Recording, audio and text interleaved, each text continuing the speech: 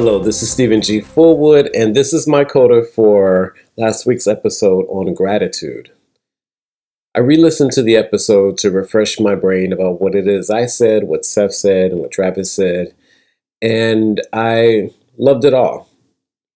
And I was very happy that two of the things that I chose, the internet and living in New York City, had so many. I was so happy. I'm so happy to be in this environment and be a part of cyberspace. And I guess one of the things I wanted to sort of point out, or maybe dig into a little bit more, and something that I was thinking about related to friendships. And I mentioned during the episode that I'm grieving right now the death of my father, and grief tells you what to do. You don't tell it what to do. So you might get up in the morning and have a day planned, and then grief goes, no, I think you're going to sit on the couch and kind of just look at YouTube videos. That's what you're going to do. And I feel really grateful because a great deal of what it is that makes me happy involves my friendships, living in New York City, and the internet, and just learning things. I love being able to pull out my phone and look up something architectural to learn that it's Beaux-Arts versus neoclassical or some sort of mixture of both. I love being in an environment where it's normal to read, that everyone, whether they're on their phone or looking at, a lot less newspapers these days, but except for the daily rags, watching people read. I enjoy pursuing an idea, a thought, a visual, something that I want to do visually that I can't seem to get, but that I work at it to try to get it. This is the environment where I feel most supported. Not to say that I don't feel supported by my family in Ohio. It's just a different kind of support. And here I can audition a variety of, guess what I'm going to do today? Or text a friend and say something goofy like, refer to me as for the next week or so, because this is the space I'm in. That kind of thing. And New York is just wildly entertaining, instructive. When I think of what I see daily in Harlem specifically, there's just so much going on. I know where I do my clothes, where I wash my clothes rather. I talk with the proprietors and we talk about history and the history of Harlem and what he does, and his family's owned this laundromat for so many years and all of that. Barbers that I've had over the years where I've watched them grow into their practice, and what in some cases watch their children grow up, which is awesome. I feel that during the pandemic, when it had occurred to me that this was the place I wanted to live, after so many years of fretting and hand wringing over what it is I wanted from a place, where I was going to live. Did I want to live overseas? Did I want to be between continents? What did I want to do? Some of it was financial, but a lot of it was just thinking about a place to choose. And I think Ohio is the place I was born in. I chose Atlanta for school. I chose DC to take a fellowship at the Library of Congress. But I chose New York, not only for the Schomburg Center for Research in Black Culture, but I chose it because my family was here. My best friend Carla, my child. And over the years, New York slowly became familiar to me, as places do when you move to them. The sounds, the neighborhood itself, the different kinds of people that have been here for a while, as well as people who just moved here, the kinds of cultural activities, the restaurants, the nail salons, the liquor stores, sometimes the trash on the street, the crime. There were always people here that weren't doing well, that I would see from time to time, and in some cases give a dollar or two when I can or when I could. But there's during the pandemic, and I can't really say post-pandemic or post-pandemic response to Travis, is that services for people have dwindled in some cases, and people are just not doing well, and it's really disheartening. In addition to that, or keeping that in mind, I'm still l- fully in love with New York City in a way that I have never been in love with any other city. Um, and again, I just want to proclaim my love for New York City. And as to wrap it up in terms of the internet, it continues to give me much of what it is I want out of life: a place of wonder and a place to wander, and to build friendships, to enjoy social media with all its limitations and dangers.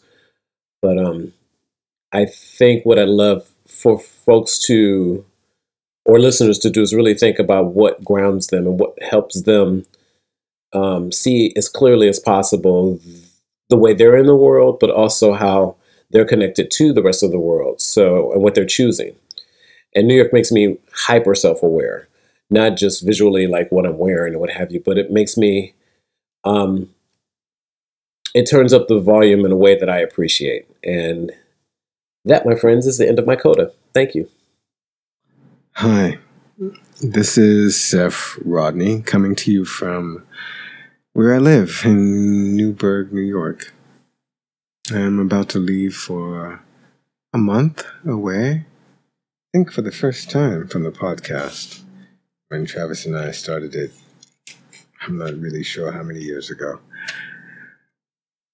I am going away to the Bahamas to spend time at a friend's house to begin to write the first chapter of my memoir, my autobiography. I think it's time I did. But never mind that. This is my note for the coming week, which I am recording early. I am speaking to you from the evening of Wednesday, August 31st. And I had some responses to Travis and Stephen talking about, on the last podcast, how they really appreciate living in this information age where, because of the internet and adjacent technologies, we've come to the place where a culture worldwide that is very information forward. We have a ton of knowledge at our disposal, depending, of course, on the degree to which we are socioeconomically privileged. I feel like it's important to say that. I want to say this, the person who wrote Necromancer, who was that? Neil something? Said that the future is already here, it's just not evenly distributed. I want to use this note to take a little bit out of the air of Travis's and Stephen's sales regarding the information age. I don't mean to. It's not mean-spirited at all, me saying this. I just happened to listen to a podcast yesterday, really. Podcast from The Daily, which is the New York Times podcast. And the episode is titled Inside the Adolescent Mental Health Crisis.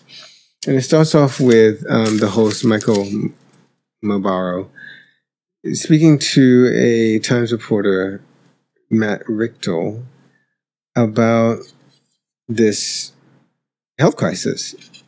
And what Matt starts off with is some numbers, what's the word I'm looking for? Not quotations, but statistics that are supposed to kind of scare the audience into paying attention. So I'll just repeat them here to set the table.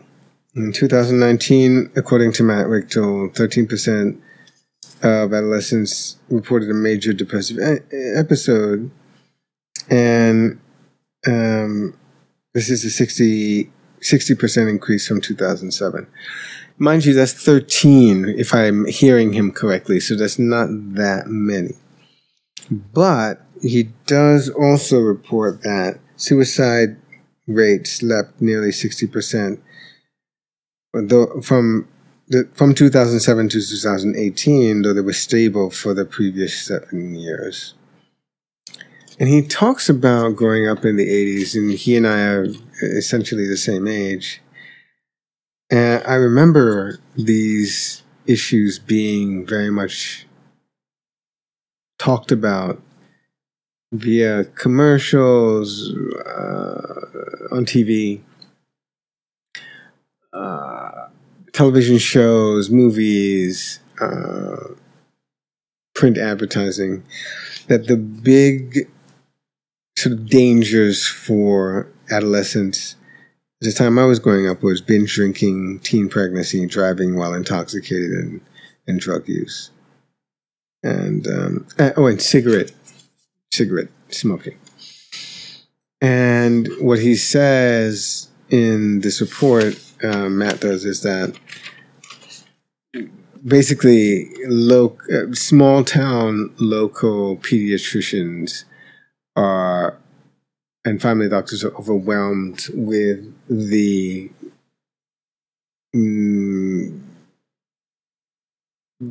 population that needs mental health issue and mental health help. And he uses the example of a woman. No, that's not. I'm sorry. Of a person who identifies as non-binary. They are named C. I want to say in Iowa somewhere. I'm not sure if I remember this correctly. There's a lot to digest in this podcast, the one I was listening to. Essentially, what C discovered as C was making their way through puberty was that as they began to, and part, I have to preface this by saying that part of what Matt's argument is that this crisis is happening because children really are hitting puberty earlier and earlier. They're saying that this is that where girls are having their first menstruation at 12 and boys are sort of following that trend. I seem to recall that Romeo and Juliet, though, which I think was set in 17th century Florence, Juliet was probably age 13. So I actually don't think that that's that much of a difference. I actually think that this program would have benefited, or this podcast episode would have benefited from having a sociologist weigh in. Because I'm not convinced that Matt knows enough about what he's talking about. I do believe there is a mental health crisis, and using the example of C, he talks about how this person went online when she got an iPod Nano. I think that's the machine. It was an iPod, it may not have been a Nano. But got one at 10 and went online and started posting images of themselves, various activities, and they say that they got back a bunch of really awful, they described it as disgusting. I think sexualized commentary and outreach isn't the right word, but lots of people reaching out to them to communicate what they thought about that person's development. So what Matt describes is C falling into this spiral of a self-harming, which is a kind of, I forget what the phrase he used, but it was a way to sort of, well, C says that they use it as a way to ground themselves. It was a kind of what was the term they used? It was self-affirming? No, not self-affirming. It was something like a way to distance themselves from the pain of dealing with all these online, unwanted, unsolicited comments and dehumanizing communication.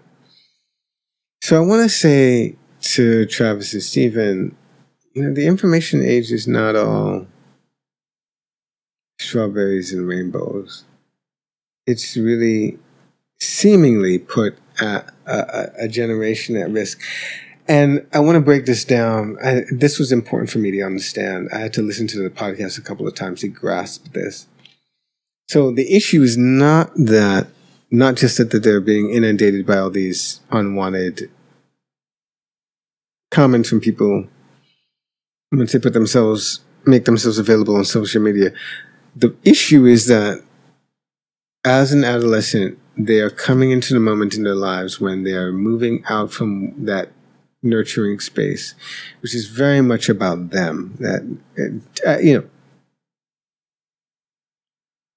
classically or ideally, is a parent and sibling maybe structure, which is very much geared towards making that person be in the world in a way that is happy and free. They come into an adolescence, they come into a social, or they become aware of the social situation in which they're in which competition and hierarchy start to play very important roles. And they have to begin to make a way to be in this world of adults where we harangue and dismiss and accept and love and idolize and fetishize and desire people for all sorts of reasons. And the argument that Matt makes is that at that point in their development physically, they're not able to make the sort of, their brain just isn't developed enough to make the sort of regulatory moves that like an adult would make, or the self-aware sort of steps that one would take to protect oneself in certain horrible situations. And that makes perfect sense to me, of course. Human adolescence is one of the longest processes in the animal kingdom.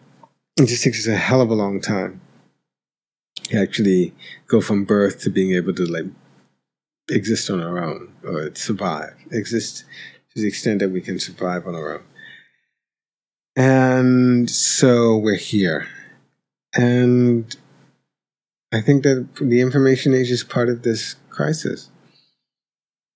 The children, really, they are children, aren't yet able to fully process all the sort of nuances and issues at play in being a social creature in the world, especially one who has to be mediated by electronic media.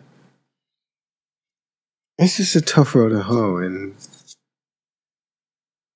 when I listened to this podcast, it just felt like it's just going to be really difficult for us to get to the point where we know how to care for and properly nurture each other through these difficult transitional moments. So a lot of people are getting referred to child psychiatrists or psychiatrists, and a lot of people are getting medicated. And medication is not necessarily a bad thing. For some people, it's restorative. I just think that I don't know that we're ready for the information age. It's here, ready or not, but I don't know that we are actually mentally ready for it. So there's that. I'll be able to talk to you all in about a month. Take care. This is my note for last week's podcast on gratitude. I stand by the things that I was grateful for last week. Grateful for being alive at a time and place where your tribal affiliation, your ethnic identity, your gender is no longer a permissible shorthand for dismissing you as a human being, in polite company at least. Even if we feel differently in private, it's nice to live in a time and place where that doesn't get a lot of oxygen. And I had praise for the internet and said that I was happy that it took the piss out of some elites, which I understand is, it's certainly not the most generous point of view, but it is honest. I am happy for those things. Anything that helps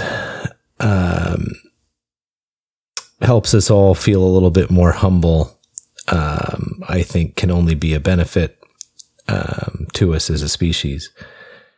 But, probably what I am most grateful for is what Thoreau, I guess you're supposed to say, even though I never can quite bring myself to say it unselfconsciously,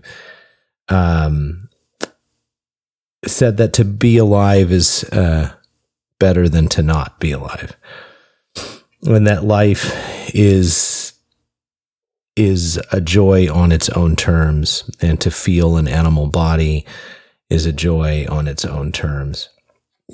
And of course, I'm sure that's less true if you're suffering from a racking disease, or moments before your death, or if you're starving, or certainly if you're thirsty.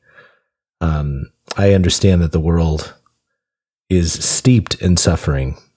There's 6 billion of us plus, and for an unfortunate percentage, life is not a joy. I understand that. I get it. I rarely lose sight of it.